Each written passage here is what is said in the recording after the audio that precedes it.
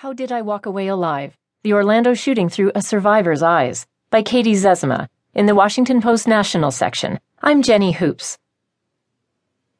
Jeanette McCoy was in a funk after a bad breakup and wanted to cheer herself up with a night out.